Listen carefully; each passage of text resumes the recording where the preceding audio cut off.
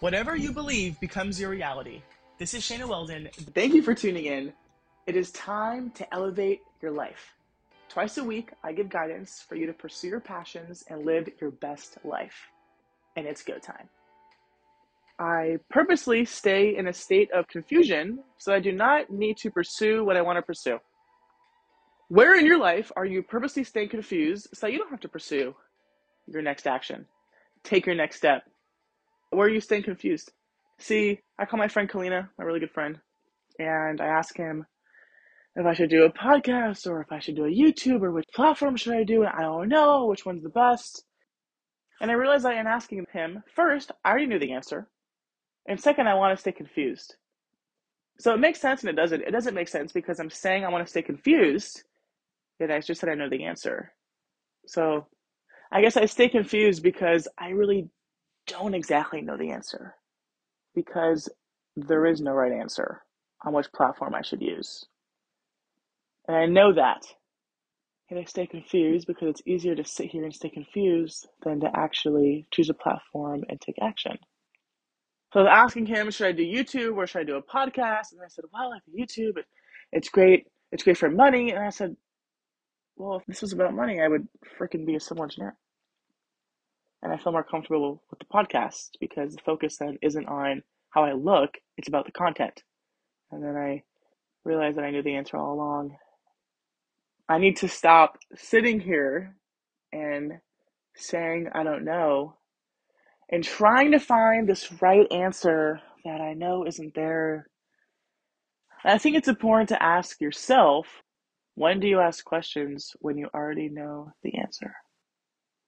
See, usually we ask questions because we want to hear a certain answer back. Most people do that. Should I wear this red dress, which makes me look super cute, or this pink dress? Well, the answer's already in the question. It's the red dress, woman. But we ask it. And if our friend says pink, we would say, I don't know, red. Why did you ask in the first place? Or sometimes we'll ask red or pink, and whatever our friend says, we wear. As if their opinion somehow is better or more qualified than ours. And I did this too, and that's why I asked Kalina. I was talking about YouTuber podcast, and if he told me YouTube, I would have done it. And if it went horribly, I could then blame him because he told me to do the YouTube. So it's his responsibility, not mine. So now I don't have any responsibility in this. It's not my fault. I'm not to blame. I'm not in the wrong. And I hope you realize in your life, when you ask a question, what do you really want to hear? Or why are you asking the question? Just to be aware of what's going on. See, you already know what you should really be doing. But instead of sitting down and really asking yourself this question, sitting in a space, preferably a quiet space or wherever that gets you thinking, and really in touch with who you want to be and what you want to create, instead of getting into a place like that, you don't, and you ask your friend on a whim what their thoughts are. And you either follow that or you don't, or you stay confused, and then you don't move forward.